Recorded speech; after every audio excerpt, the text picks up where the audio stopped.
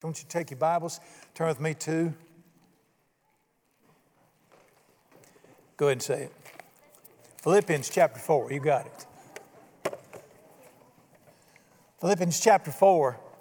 Tonight we're going to talk about money. I'm not after yours, I got plenty.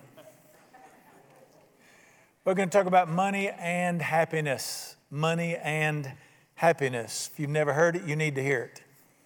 Now, question, we talked about this before. We're studying the book of Philippians. What is the theme and the message of the book of Philippians? Joy. Joy and true happiness. Why would there be so much about money in the book about happiness? Let's connect the dots here, dear ones. You say, you going to tell me money going to make me happy? Let's find out what it says. What's the one thing all of us deal with? Some of us deal with midlife crises. Too late for me. Some of us deal with different things. What's the one thing the only one thing that all of us touch in common? It's money. It's the one thing all of us have in common. It's one thing all of us have to have. It's the only thing that connects the whole culture is the need for money or the economy. And so this is an area that covers everybody here. Here's what happens. If you're here tonight, you've probably decided to follow Jesus. If you haven't, you've got about 45 minutes to make up your mind. All right. If we decide to follow Jesus, we hear Jesus say, follow me. We believe he's real. So we decide to start following him. And we're going to be disciples of Jesus, followers of Jesus, however you like, whatever term you use. The Bible says the first thing you have to do after you begin to follow Jesus, get a new heart, you have to start thinking differently about things in life. Everything. That's why it says in Romans chapter 12, it says this, be renewed in the spirit of your mind and think differently. You can't think that's what it means. Don't be conformed to this world in your thinking anymore. You got to stop thinking like everybody else thinks about everything. And you want to start thinking differently about everything in life. Relationships, the reason for living, and that includes money. And you say, well, why do I have to, if I'm saved, why do I have to start thinking different about everything? Well, let me finish the verse. Be renewed in your mind, renewed in the spirit of your thinking, that you might experience the perfect plan of God for your life. To find God's best, you got to start thinking different. If you got a new heart and you're born again, but you got an old pagan carnal head, you're going to stumble all through life. You'll stumble into heaven, but you'll stumble in bruised. We want to change the way we think so we can find the best life possible. It's simply what Romans 12, 1 and 2 says. Now that means I got to change the way I think about money. And believers need to change the way they think about money, because what our society believes and thinks about money and what God's people think about money, the way they think about it should be two entirely different things. Got me? So we're going to look tonight at the way we change the way we think about money. And let me tell you, we have a carnal attitude or a worldly attitude about money, which is usually to worship it and love it. But we need a kingdom attitude about money, because it affects so much of our lives. Listen, your attitude toward money is not just about paying your bills. It affects every area of your life. The way you think about money affects every area of your life. I want you to look with me in Philippians chapter 4, and this is a pretty good several verse passage about money and our attitudes toward money. And I want you to see, he starts right off the bat, he says this. He's writing to the church at Philippi, verse 10, Philippians 4:10. I rejoiced in the Lord greatly that now at last your care for me has flourished again, though you did care about me, but you lacked the opportunity. What does he mean there? You've started sending me money on a monthly basis. He's an itinerant evangelist. He has no board supporting him, so he is supported by the gifts of his friends. At one time he worked a job. Remember, he's a tent maker, but now he's traveling on his own. And this church, he said, I appreciate the money you sent me. He said, I know there was a time when you really wanted to help me, but you couldn't. But now you've started mailing me money again. I'm cut to the chase. You've started supporting me financially again, and I'm really thankful for it. Now, he's going to say something in two verses here that is the essence of our attitude toward money. I want you to read with me in verse 11. Not that I speak in regard to need. I don't need your money. I have learned, look at the word learned, in whatever state I am to be content. Contentment. What's the one thing our land struggles with today? True contentment. Let me give you some other words for contentment. Heart satisfaction. What's the most famous word for contentment? True happiness. He said, I have learned no matter what my circumstances are, I am happy I am content and I'm satisfied right where I'm at, no matter what my bank account says. Now, is this natural for a person to be like this? No. Let me tell you, I know it's not natural. What did he say? He said, I had to learn how to do this. I had to learn to reach a place in my life where I don't need anything else. And my heart is totally content. But he said, I've learned in every circumstance, I've learned how to be content. I want you to look with me in the next verse. I know how to be abased and I know how to abound. You got that? I know what it's like not to have two nickels rubbed together, and I know what it's like to have a lot of money in my hands. I know what it's like to be poor. I know what it's like to be rich. And then he said this, everywhere and in all things I have learned. There he says it again, I had to learn this. I've learned how to be full, and I've learned how to be hungry. I've learned how to abound, and I've learned how to have nothing to buy dinner with. What is he right here? What is the glaring, obvious truth that just shoots the American dream all to pieces? You don't need money to be content. You don't have to have a bunch of stuff to be content. Now, if you got it, praise God. But you're not content because you got money. Can you see that? And if you don't have it, you can be happy as a bug in a rug. What is the American mantra today? When I'm rich, I'll be happy. When I get a little bit more, everything will be okay. Can you not see God's word just shoot that lie all to pieces? He said, I don't need it. Thank you for sending me the money, but I don't need it. If I didn't have anything, I'd be perfectly content. Happy as I can be. Well, dear ones, obviously, if God's word written to you and me today, it talks about learning to get to this place in life. We need to learn to get to this place in life where we can find this kind of great contentment. I don't know if you knew this or not. Let me teach you something. You have two natures inside of you. We all knew that. My flesh wars against my spirit. The nature of God is inside of me. The very heart of God is inside of me. I delight in the law of God in my inner man. I want to be like Jesus. But there's another something in there. It's called my carnal nature. The Bible also calls it my base nature. You can call it whatever you want to, the ugly side of brown. I don't care what you call it. But it's in there. Let me tell you something about your carnal nature. It is always wanting more, and it's never satisfied. Sex, fame, money, beer, name it. Trucks, it don't matter. There's a carnal nature in humanity that can never be happy. A great prophet years ago wrote a hymn about this, and it goes, I can't get no satisfaction. Man, we should make that our new national anthem. If ever, I know he was probably on high when he wrote it, but bottom line is that is the cry of the discontent soul. Let me ask you a question. If Mick, who just turned 80 years old, in case you're feeling young, is a multi-cajillionaire known all over the world and has had more women than Carter's got liver pills, if he's got everything everybody's supposed to find happiness, and by the way, I saw an interview a couple years with him, he's miserable, not content yet. How can you have everything supposed to make you happy and still not be happy? Got a feeling it ain't got to do with the money and the chicks. Can I get a witness? He said, we have a carnal. I want you to listen to a verse in the Bible. I love this verse, sort of a strange verse, but it talks about the base nature that can never find contentment. Listen to it. The leech, you know what a leech is? The leech has two daughters always crying, give, give, but it is never satisfied. It can never get enough. That's the base nature of humanity that it can't get no satisfaction. I'm going to give you the great lie. Here's what Satan's voice will sound like. If you ever heard it, in case you've never heard it, if you ever hear this is him right here. Just a little bit more and you'll find what you're looking for. If I just had a bigger house, if I could just get that new car, if I could just get that new job, if I could just get that a new husband who understood me, we can forget that. God ain't made one yet. If the girl I dated in high school, that is the voice of the devil. And his constant message is just a little bit more and you'd be content. That is hell's lie.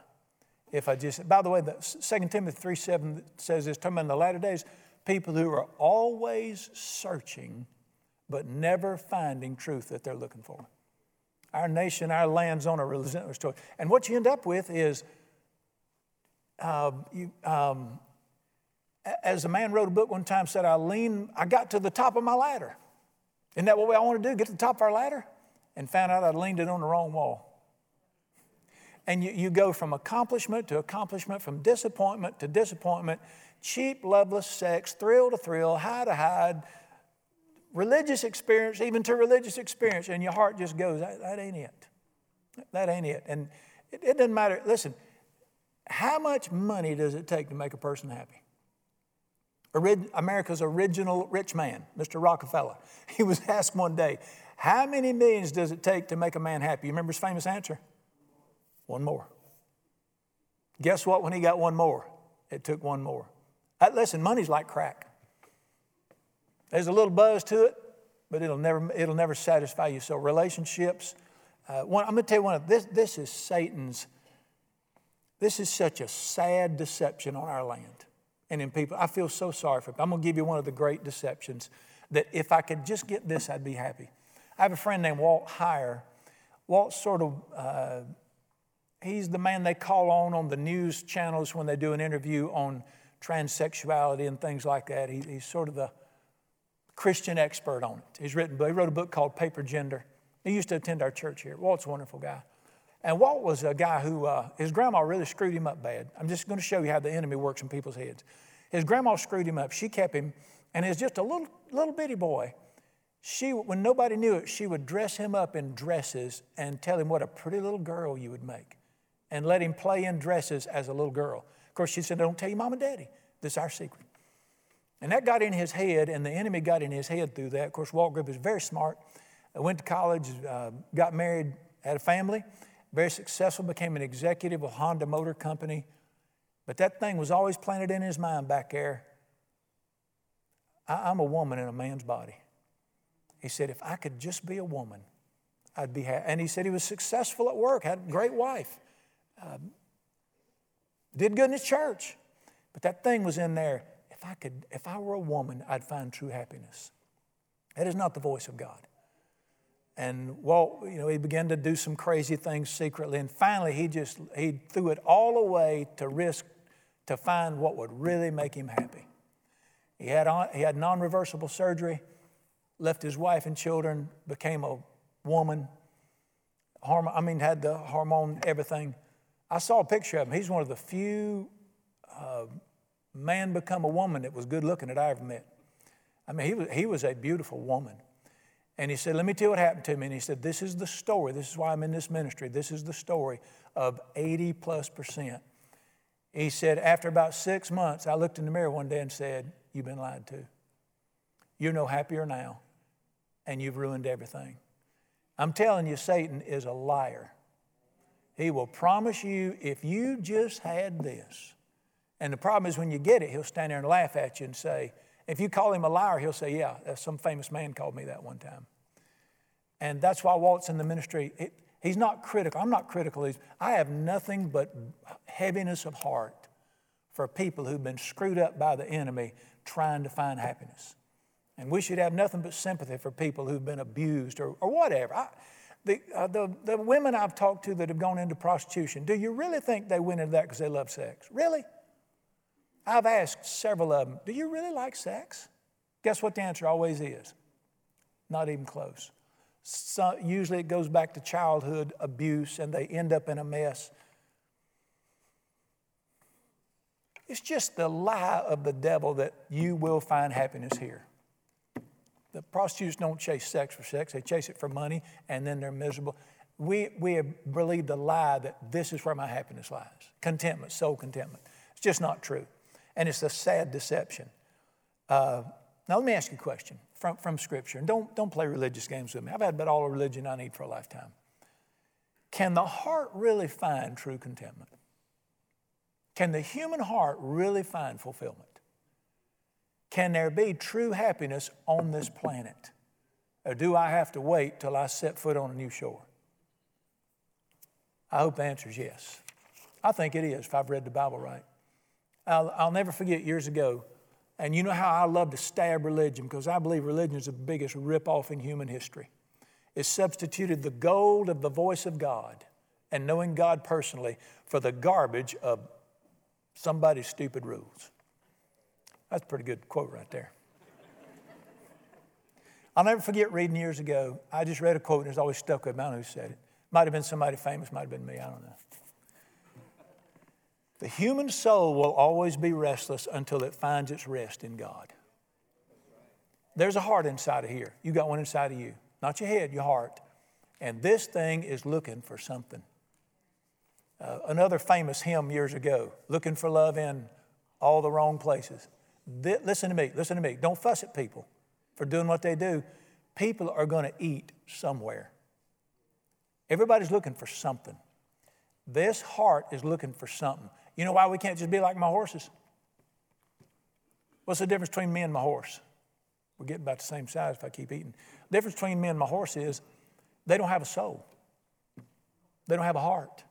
They're perfectly content to get up every morning, walk out, eat all day, walk back in, poop in a little small stall when they got 20 acres out here. All they have to do is just eat, exist. They're perfectly content. That's it. Why can't people just eat, poop, and be content? What is it about us that we just, what's this heart doing in here? This soul is looking for something. The restless soul is looking for something. So we try to find it in, relationships, thrills, job ventures, money. Money's the big one. Here's the problem. We have yet to identify what our hearts are really looking for. Guess where you might find the answer? I'm going to quote it to you. It's just so simple. Here it is. Psalm 42, as the deer pants for the water brook, so pants my soul for God. My soul longs for God, for the living God, not dead religion, the living God. When will I get to appear before the living God? And that's not just a man writing a song. That is the great revelation of God Almighty. I created your heart, and I'm the only one that can satisfy it. I created your soul. If you hunger for something, I'm it. Fellowship with God, His presence is the only thing that can fill the hole in the human soul. You can try to stick money in it. Name whatever your thing is. I don't care, crossbreeding pumpkins, whatever. My soul longs for God. That's it. That's what the human soul always longs for. And the great substitute for God in the enemy's camp, primarily in this nation and across the globe, is money. So you try to stick money in a hole that's designed for God, and it'll just never work. You've heard that money can make you happy. If money can make people happy, the United States ought to be delirious. Unhappiness is at an all-time high in this nation right now. We've never had more money. We've never been unhappier. Explain that to me. I think we might have hitched our wagon to the wrong pony. What thinkest thou? All right, you're going to chase something. Everybody's going to chase something at heart level. And if you chase the wrong thing, let me tell you something about money. Not only will you not find what you're looking for, you're going to get hurt in the chase. Let me show that to you. 1 Timothy 6 is the great passage on money. I know you heard your grandma say this before, probably. 1 Timothy 6 is the great passage on this is the warning. Like when my kids started driving, I'd tell them, drive the speed limit, wear your seatbelt, do not drive drunk. How many of you know do not drive drunk is a good thing to tell a 16-year-old? Okay, you're mad at me. You're mad at me, aren't you? You're mad at me. You think I'm a fun sucker, and you think I'm just trying to keep them having any fun, ain't it? You think that's what it is? How many of you know if I tell a 16-year-old do not drive drunk, I am not trying to suck the fun out of their life? Tell me what I'm trying to do. Keep them alive. Is that meanness or is that love? All right, when my father tells me, do not chase money, son, he's not sucking the fun out of my life. When he tells me, do not go in debt and pay more for that pickup truck than your grandma paid for the whole farm, He ain't ripping me off. He's saving my hide. Let me make an announcement. God is good. He got your best interest at heart. Here's the great passage, 1 Timothy 6. Verse 6 says this. I want you to learn from this verse. Godliness with contentment is great. You want to know what great is? A bigger house is not great. A new husband's not great. I want you to look at 3 words in that passage. God, contentment, great. Where do you find your contentment in? You find your contentment in God and you will have a great life. There it is. God makes people content and that's great. Bottom line, on and on. And it doesn't get old and it's not... That new thing you're going to buy going to be on blocks where you get the last payment made. He lasts forever. I mean, if I were to ask you this question, you're going to see it in Scripture. What would it take to really make you happy? You know what I'm thinking about, don't you? I've had folks in my churches in the past, I wanted to ask them so bad, what would it take to make you happy? I've had people come for counseling. I wanted to say to the man, just ask her what it'll take to make her happy. God have mercy. I want to ask you a simple question. If you were to ask God Almighty, what do I really have to find true contentment, happiness, whatever you want to call it? He would say, you need 3 things. And here they are. He said, godliness with contentment is great gain, verse 6. See if you agree with verse 7. We brought nothing into this world and you ain't taking nothing out. Next time you're at the funeral home, go out and look at the hearse. See if there's a bumper hitch on it.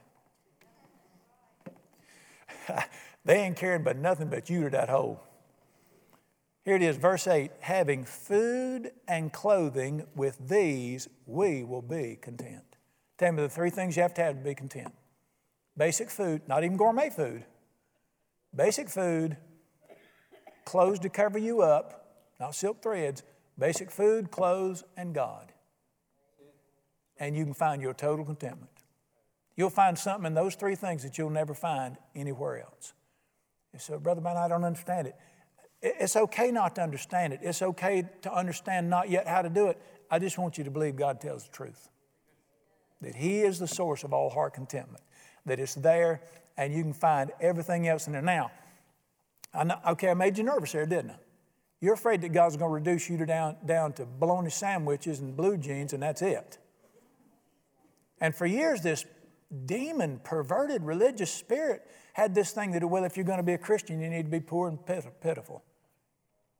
God have mercy. Where do you think David got all his nice threads from? All right, no, let me tell you, I mean, there's a big difference between what I really need and a bunch of junk that might be okay. I've even heard preachers say this because they don't know the Bible. God never promised to meet your wants. He did promise to meet your needs. You ever heard that? They're lying. That's not what the Bible says. What you going to do is delight yourself in the Lord and He will give you the desires of your heart.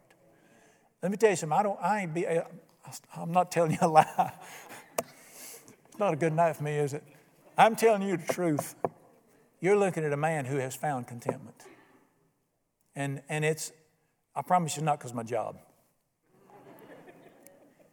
I saw somewhere long ago, God can satisfy the human soul completely. And if I had nothing but food, now I got a whole lot more than that, but if I had nothing but blue jeans and, well, I don't care if it's cheap, just make it good, something to eat, I could sit in a corner and be content the rest of my life. Perfectly fine. However, in His great kindness, look at verse 17. Command those who are rich in this present age. Let's just stop right there. Is that y'all? Do you have a home and an automobile and one radio? You're in the top 5% of the world's wealth. Command those who are rich in this present age not to be cocky. Don't trust in your riches, but in the living God, watch these words, who gives us richly all things to enjoy. He don't mind blessing the fire out of His kids with nice stuff, but if you start looking to the stuff for contentment, you're going to be in trouble. He gave you stuff not to worship, not to satisfy you. What's the word it says? He gives you stuff to enjoy. Now, somebody got on me one time because I said I own 3 boats. Well, I'm humble again. I only own 1 now. I'm down to 1, so I can be a preacher again. I can be a good Christian. I ain't got 1 boat. And it ain't high dollar. And they thought that's terrible. That's, preachers shouldn't brag about it. I'm bragging about it. I just mentioned it. that a preacher shouldn't have 3 boats. What are you going to do? Buy a canoe and paddle across the world? What are you going to do? Where's this mindset come from? God gives us stuff to enjoy, and I'm grateful. We got a beautiful home. I never dreamed I'd live in such a nice home. It's not a mansion, and I do not wear $5,000 tennis shoes. Don't fuss at me. God's blessed the fire out of me, and he gave me all that for one reason. I don't deserve it. He just wanted me to enjoy it. I gave my son something one time. My wife said he's got 3 of them, so I want him to enjoy this one. You got it? I just need to be covered and fed to find true happiness. All the rest of it's a bonus. But I don't live for the bonus. And by the way, he will give you a bunch of stuff to enjoy. He's good. But let me say this. Without God in the mix, I don't care what you got. Do I need to sit up here and tell you the story after story after story I've told of men I've known in my 40 years who went from rags to riches to misery? Now, listen, without God, I don't care what you got. And nothing more sad than a miserable millionaire. And buddy, I've met him. Because listen, the bottom line is without God, everything else is dissatisfied. Who's the world's wealthiest man ever? World history. Does anybody know? Solomon. In comparative dollars, he's the world's wealthiest man. He wrote a book called Ecclesiastes. Here's the theme of the book. I am a fool. The theme of the book is an old fool who bought everything money could buy and found no happiness in any of it. Because, if you all remember this, he's also the world's wisest man at one time. He wrote a book as a young man about wild, passionate, romantic love that Baptists refused to read called the Song of Solomon. He wrote a book about wisdom in his middle age called Proverbs, and it is the wisdom of the ages. But somewhere between Proverbs and Ecclesiastes, which he wrote as an old man, he left God and began to worship and love money. And Ecclesiastes is a book about the sadness of loving stuff and thinking it can make you happy. Subtitled, The Lonely Whine of the Top Dog. All right, look with me. He said, Brother Brown, why come you're so against wealth? I'm not against wealth. I'm against you trying to use it for the wrong reason. Can't fill the hole in your soul. Here's one of the loving warnings of our Father about wealth. See if you've heard this before. Verse 9. Those who desire to be rich, just stop right there. What's our nation full of right now? They say, Brother, I don't want to be rich. I just want a little bit more. Need I take you back to the world's first rich, our nation's first rich man when he said, I got to have just a little bit more. Those who have a desire to be rich fall into temptation and a snare and many foolish and harmful lusts which drown men in destruction and perdition. What does destruction mean? It ruins your life here. What's perdition mean? Takes you to hell. Perdition is eternal hell. Tell me what pursuing wealth does to a person. Chasing wealth too much. It'll destroy your life. Have you ever heard verse 10? See if you ever heard your grandma say this. The love of money is a root. Some of your Bibles say there is the root of all kinds of evil or all evil. First time I ever read that, I'm a brand new Christian. And I was told, read the books of Timothy. They're for young Christians. And I came across that and I read, and I had the old King James at the time, and it said, the love of money is the root of all evil. And I just thought, I don't believe that. It's back before I knew who wrote this book. I believe everything in it now. But dear ones, there's a great truth right here. What is the root of the evil in this earth? Not money. Listen, money's not a root. What's the root? Not money. Don't look at the word money. Look at the word love.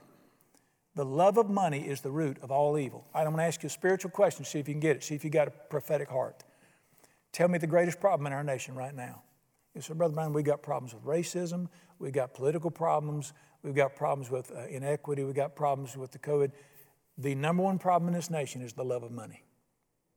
The ruling spirit over this nation's name is greed. The Bible says that greed is the root of all problems. I never understood this thing completely. One day I'm just praying and reading over the 10 Commandments years ago as a young man, and I thought, dear sir, the first 9 make sense to me. I don't understand the 10th one. How many of y'all, thou shalt not murder, makes sense? Hard to have a civil society when everybody's killing each other, isn't it? How many of you know thou shalt not steal? That makes sense, doesn't it? How can you have a society civil if we're all stealing from each other? Thou shalt not trade old ladies. That makes sense. Oh, it don't? How can you have sane families in a society if everybody is, whose bed have your boots been under? We got to get off this mess. They all make sense to me except the last one. Quit wishing you got what your neighbor's got.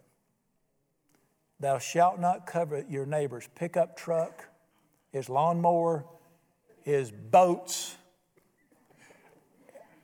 Quit wishing you had what your neighbor's got. What's the American industry built on? Getting you to wish you had what somebody up the road's got.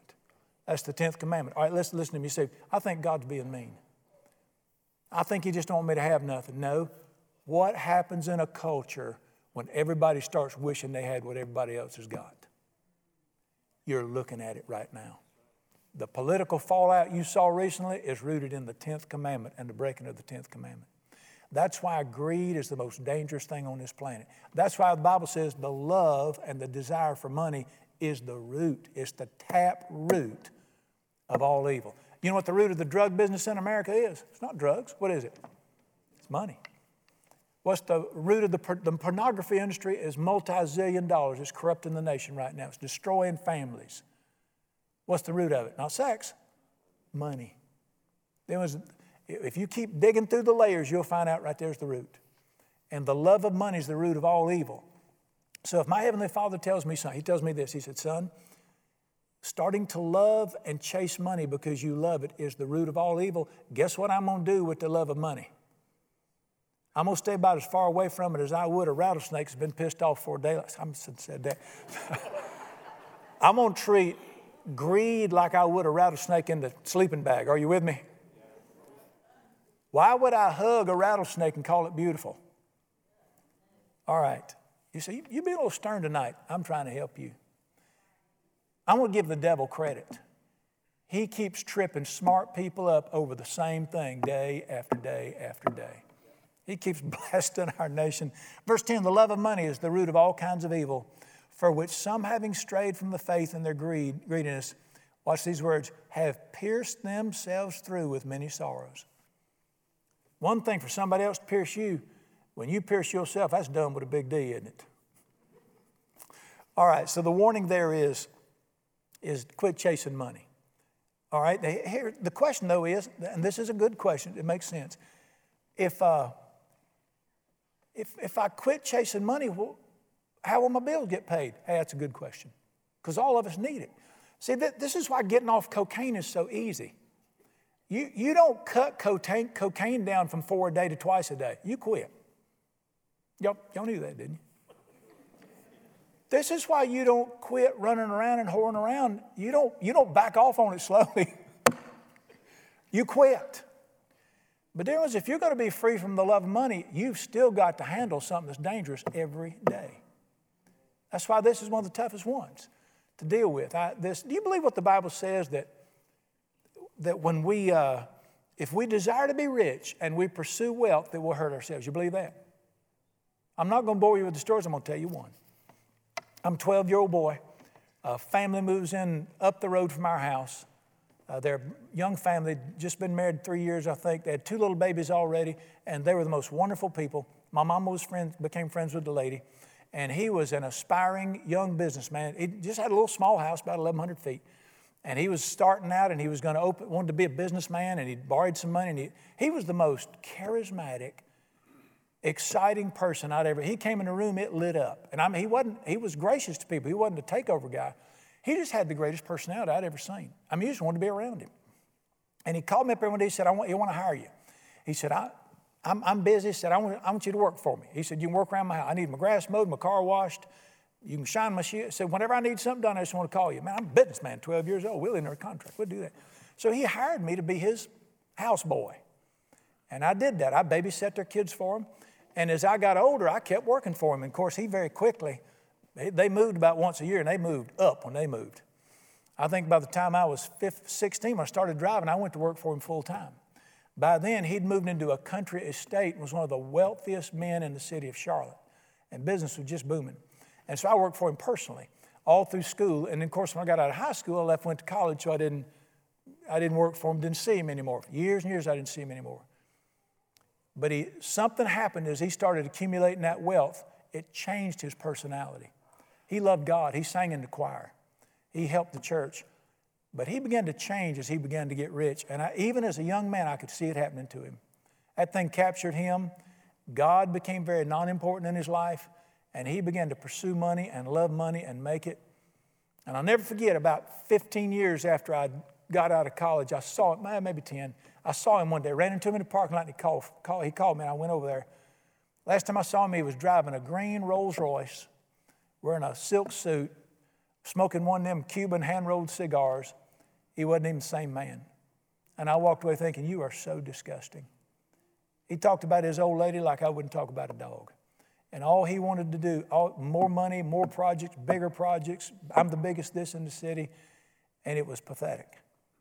Ruined his family, lost his wife, lost his children, ended up being arrested, lost his health, died way before his time, sick and miserable. He's one of the best men I ever met. God gave that man a unique gift to help people and love people. But what got him?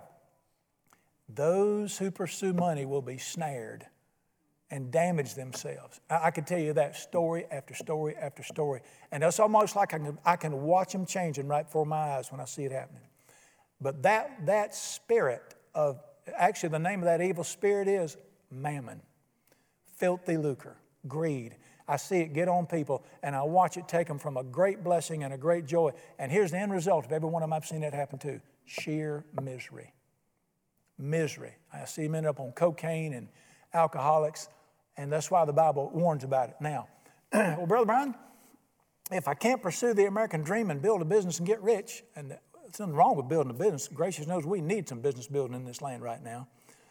If I can't pursue riches, what am I going to pursue? Because remember, this heart's going to chase something. So what am I going to go after? Let's read it. Verse 11. You, O man of God, flee these things. What's the word flee mean? Somebody know what flee means?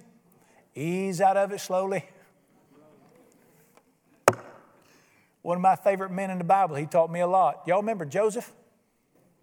Went to work in Potiphar's house. Y'all remember Potiphar's old lady started hitting on him? Y'all remember that? The Bible said day after day, she said she was very sneaky. She said, lie with me. And he was, I can't do this evil thing. And one day she caught him by the coat and she said, you're going to lie with me. Ain't nobody in the house today. And he said, let us bow our heads and pray. Not. Let me make an announcement. This is time not to pray. Don't you dare close your eyes in front of a woman like that. She said, lie with me. And you know what does the Bible say? He ran out of the house and left his coat in her hands. Apparently, she tore that coat off that boy. But you know what he did? He ran. Got him thrown in jail, saved his life. He fulfilled his destiny in God. All right, tell me what this says right here. You, O man of God, do what? Run. Run. I've seen my wife come up on a snake a time or two, and she stood there and said, let me think about this. Not. You need to run from this. Run from this. When you see this on people, it starts to get on you, run from it. I'm bow hunting in the Uwharrie Forest one day, and I just enjoyed my life walking down the trail, and I looked up, I had picked up my fat foot, and I was fixing to put it down on a rattlesnake about 5 foot long, about as big as that right there. They say white men can't jump, but there's one went airborne that day. I shot that fool 5 times. I hope you're not a game warden. I shot him 5 times with my pistol and then beat on him with a stick for a while. They know we're taking no chances on that. What does the Bible, listen to me carefully. What does the Bible say right here? What everybody in this nation is running toward, you run from. If you love your soul and your family and your life, run from it. All right, but now listen, I got to pursue something. Verse 11, you, O man of God, flee these things. Watch this, but pursue. Now, what does pursue mean? Don't chase money, chase something else. Listen, we were not created to sit on our butts and eat cheeseburgers and wait for Jesus to get back. We were created to go after something. We were created to pursue something. Even if you're old, you ought to still be chasing something. What are we to pursue? Righteousness, godliness, faith, love, patience. In other words, you pursue God himself. You go after Jesus. You want to love like Jesus loves, and you want to experience the love of Jesus. Pursue love. You knew pursue love in God. But you know I'm going to throw it in. You know, if we talk about money, I got to throw my favorite proverb in. Are you ready? I'll give you the address later because a lot of people don't believe it's in there. Here it is. It's in Proverbs 15. Listen to this. Better to live in a 30-year-old rickety trailer, eat tomato sandwiches out of your garden every night with a woman that truly loves you, than to live in a $1 million mansion, eat prime rib every night, and be stuck with a woman who's got the personality of a pit bulldog going through menopause. Talk to me. 15:17, Proverbs 15:17. That was a slightly altered version, but you'll get it. What does the Bible say right here? What's it saying in Proverbs 15:17? Money cannot buy you love. Even the Beatles, who are a bunch of crack addicts, they knew that. Dear ones, money and stuff cannot buy you what your heart's looking for. True love can. True love can. I think I like that better version. I like the newer version there. All right, well, I got to answer one question because we got to go. You say, well, Brother Brian, does this mean I shouldn't get up and go to work tomorrow? No, Seinfeld. That's not what it means at all. If I can't pursue money, how am I going to pay my bills? Have I got a surprise for you if you follow the King? Turn with me to Luke chapter 12. Luke chapter 12. I hope you can believe this promise. We need to be able to believe all the promises. Everything he says, we need to believe it. And this is one of the greatest. This promise right here would take a load off you and Mama and everybody else. All right, Luke chapter 12. This is God Almighty speaking. This is Jesus speaking to you through his word. Verse 22, we're going to read several verses here, and this is what he's talking to you about money here. This is what Jesus has to say about money in your life, your bank account. He said to his disciples, I say to you, do not worry about your life, what you'll eat, your body, what you'll put on. What do you say right there? Quit worrying about your finances. Don't worry about your money. Don't worry about your finances. And then he asks a simple question, or he makes a statement. Life is more than food. The body is more than clothing. How many of you believe that life is more than the stuff you own? Jesus said this. Not only did he say it's more, I want you to listen to what Jesus said. You're talking about knocking the American dream out. A man's life does not consist in the abundance of the things he owns.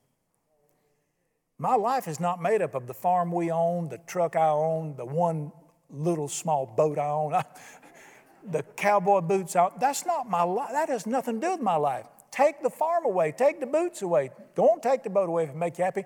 I'm still me and still got everything important. He says your life is not about your stuff. Don't let your life be about your stuff. Don't let it be about, if you got a great big house, God bless you, but that's not your life. He said life's more than this. Oh, you talk about good news here.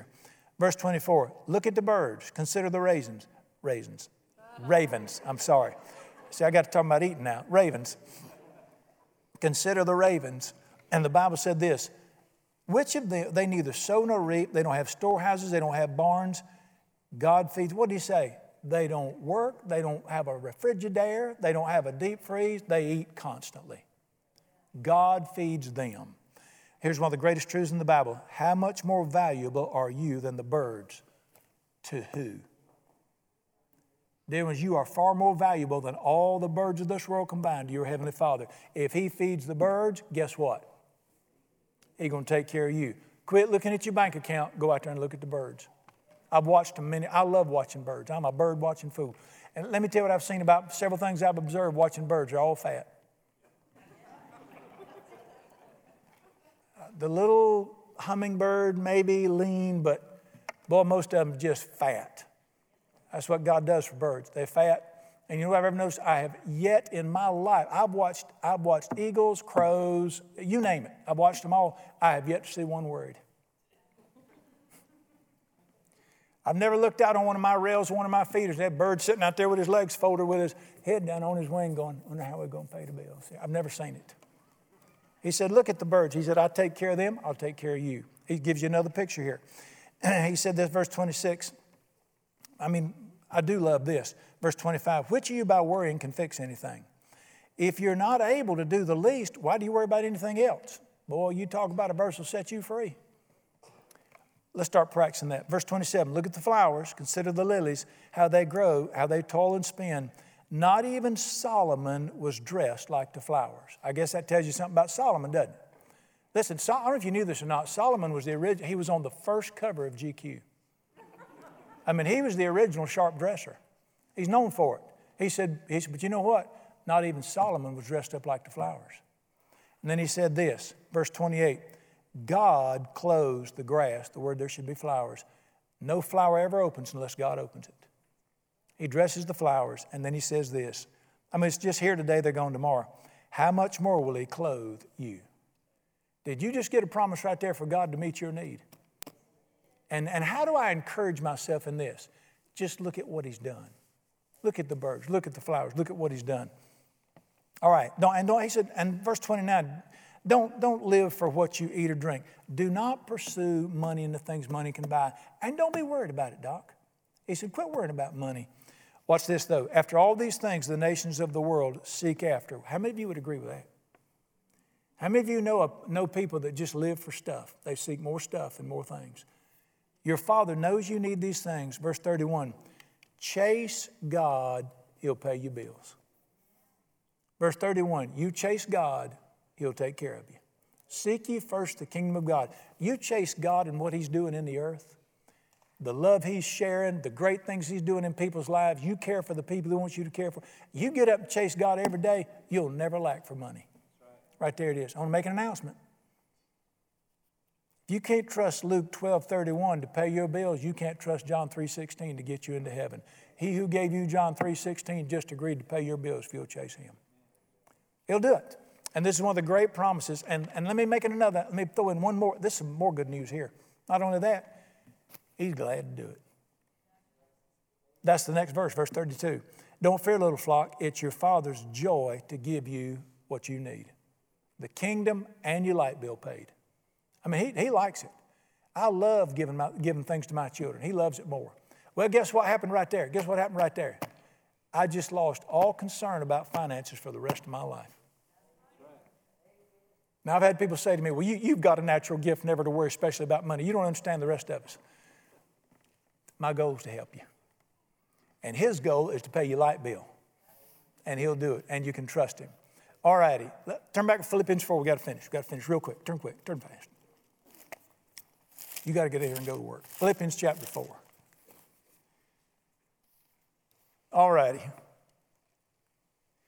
I'm going to surprise you about a verse here, which you can quote this verse, but let me show you a twist on it. Let's finish this little passage we started in Philippians about where he says, I've learned, if I got money, I'm content. If I got God, if I'm rich, great. If I'm not rich, it don't matter because I've got the stuff that really brings me contentment. All right. Verse 12, he said this, I know how to be abased. I know how to abound. Everywhere and everything, I've learned how to be full and be hungry. I can do everything. Verse 13, I can do all things through Christ who strengthens me. You ever heard that verse? It is in the context of your finances. It's couched right in the middle of a passage on finances and contentment. You know what he's saying? I don't need a new car. Nothing wrong with a new car. God bless you. Go buy you one if you own it. I don't need a new house. I don't need a new... Christ is everything my heart longs for. I'm perfectly content. Now, if he gives me a new car and a new house, and I like the wife I got, I don't want a new wife, and new thread, that's fine. I'm content. But you know what? If you gave me nothing except a little something to eat and something to cover up with, my soul is delirious. That's the promise of God, and it's wonderful. All right, a couple of surprises. Verse 14, nevertheless, you did well that you shared in my distress. Thank you for the money you mailed me. You Philippians know also that in the beginning of the gospel, when I left Macedonia, no church shared with me concerning giving and receiving you. He said, you the only church supported me. Even in Thessalonica, you sent aid once, and you sent me 2 gifts when I was over there. Now, let's shift gears. How many of you ever given money to anything good? Never mind. All right. Let's shift. You say, yeah, you preachers always want money. Listen, I don't want your money. Let me show you a trick here. I mean, not a trick. Let me show you a blessing. I don't know where a trick came from. Verse 17, not that I seek the gift. I'm not trying to get you money. I seek the fruit that abounds to your account. How many of you knew? Does anybody have a bank account? I got a couple of them. I got an account with a savings, yada, yada, I got all that stuff. Well, let me tell you something. According to God's word, you got one more account you didn't know about. What's he talking about? I seek the fruit that abounds to your account. Let me make an announcement. You have a financial statement in heaven. You have an account in heaven. If you want to look it up sometimes, I'll just tell you where it's at. You can find it in Matthew 6:19.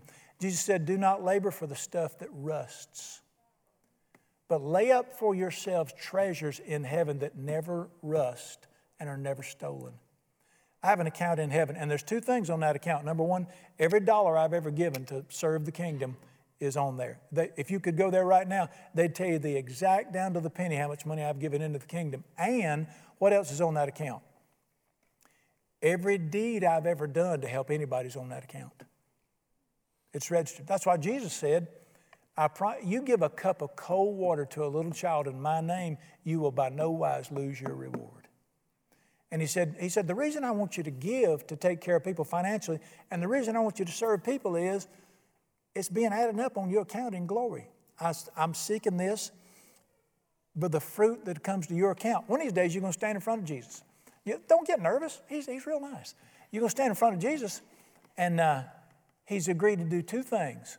I want you to listen to him. Number one, their sins and their lawless deeds I will remember no more.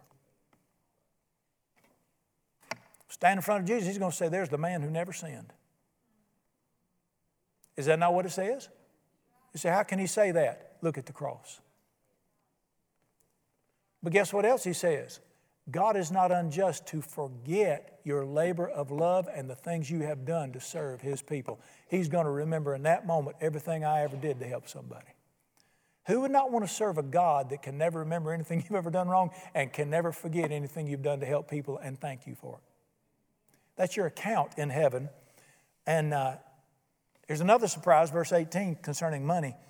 Indeed, I have all and abound. I'm full. I received from Epaphroditus, he carried the money, the thing sent from you. What's this? A sweet-smelling aroma, an acceptable sacrifice, well-pleasing to God. I thought he gave the money to Paul. Get it? You telling me God sees it when I give somebody something? Right there it is. He sees it and what does he call it? He calls it a sweet-smelling aroma that pleases him. You just, pull out $10, give somebody something, help somebody do something, and he smiles and looks at Gabriel and says, that's my boy right there. That's my girl right there. How would you like to bless and please the heart of God? Do something. There it is. All right, let's wrap up with the great verse, verse 19. And my God shall supply all your need according to his riches in glory in Christ Jesus. What you going to do with that? Did you know it's impossible for me to fail financially? Listen, we all need money. My finances are not tied to the U.S. economy if I pursue the kingdom. Tell me what verse 19 said right there. I don't get paid out of the U.S. Treasury or out of the bank account at the Lamb's Chapel Church. I get paid directly out of God's bank account. He will supply all your need according to the cash he's got on hand. Is this good news or what? So I'm going to sleep and quit worrying about it. This is good news. Now, let me we got time to give you a quick illustration of how this works. I think we're headed for financial destruction in our nation. I think it's pretty much inevitable now. I don't think it's in the next year or two, but I think it's coming. At best, I think we're in for tough times. We were shaky to start with, and guess what we found out in 2020? One little bug can rock your world financially as a nation. And we're on shaky ground.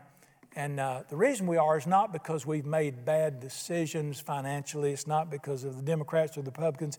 It's because this nation has put its fist in God's face and told him to get out of it. And he did it. And with him went his pocketbook. I don't know if you know the history of the Bible or not, but if you study the history of the Bible, anytime his people put their fist in his face in rebellion, what's the first thing he always grabbed? Their pocketbooks. Go back and read it over and over. I'm going to give you one incident, and I'm going to show you the goodness of God to take care. You say, Brother Brown, I love God. I want to honor him. I want to serve him. Oh, there's a place in his heart just for you. Rest assured. If you go back in the Old Testament, there was a man named Elijah. He was the prophet in the day when Israel had decided that God had been good to us, but we don't like him anymore. So they began to worship false gods, and they began to sacrifice their children to demons. You say, how awful. What are we doing in this nation? And they really, I don't know any other way to say it, they hacked him off. Not because they made a mistake, but because they made it over and over and over and refused to repent. And with a heavy heart, he said, then you brought judgment on yourself. And his judgment was financial failure. And the nation collapsed financially, and it was bad. They were starving. It was bad. Elijah, whose name means my God is Jehovah. He chose to follow God. God said to him, go pronounce judgment. Listen, he does not delight in judging his children. He doesn't even take delight in the death of the wicked, his word says. All right, so judgment comes on Israel, but he said to Elijah, now son, you go out into the national park. You'll find a river. It's named Kidron. Put up your tent, build your fire, put your sleeping bag in there, and you live in the national park and you drink water out of that river. I'm going to deliver bread and meat to you by the ravens every morning. Every evening they'll be back with your supper. And you just enjoy the park. Have fun in the wilderness. I know you're an outdoorsman. You're tired of people anyway. Going out there and enjoy your life. Live in the wilderness, live under the trees, enjoy my nature, enjoy your food, and I will supernaturally provide for you as long as this drought lasts. Tell me to move into a natural park and live beside a river and you'll feed me every day. Is that great? Well, that doesn't appeal to some of you, but some of us it would. Was God faithful? 6 o'clock every morning. Whoa, whoa, there they came. Set it right down there. I mean, every evening he'd look at his, I guess he had watches, he'd look at his watch. Oh, there they came. Day after day after day. Yeah, that is in the Bible. Does anybody know if that's in the Bible? That's in there. Question, why is that in the Bible? I don't care if the nation collapses. You put me first in your life, I will supernaturally provide for you and your family every day, and I will not stop. Don't worry about the money. Worship me. You follow me and all will be well taken care of. I promise you it'll be there. And the Bible said the brook did not dry up and the birds did not fail to bring him meat and bread. How would you like for God Almighty to supernaturally pay your bills and everybody going, I don't understand that, and you just smile and say, he's good. He's good. All right, Lord Jesus, I love you and pray. You're just wonderful. But you mean business about this stuff. Our nation's, we've made a terrible mistake by worshiping money. You told us we were supposed to love people and use money to help people. Somewhere we got screwed up and we started loving money and using people to get it. I just pray, I don't understand it. It's a terrible mistake, but I praise you and thank you that your word is so clear that you have kept for yourself a remnant and you've called your people. And Lord Jesus, there are people sitting in this room tonight, people listening, watching out there. We've decided that money is not our God. We've decided that the face of Jesus is far more valuable than anything money can buy. And like George Beverly Shea, when he repented and got off the radio and started running with Billy Graham, I'd rather have Jesus than silver or gold. I'd rather have Jesus than riches untold. I'd rather have Jesus than houses or land. I'd rather be led by his nail-pierced hand. I want to praise you and thank you that as a young man, I thought, if I answer this call to preach, I won't never have no money. Good gracious, I got more now than anything I could have made any other way because you're faithful. Thank you.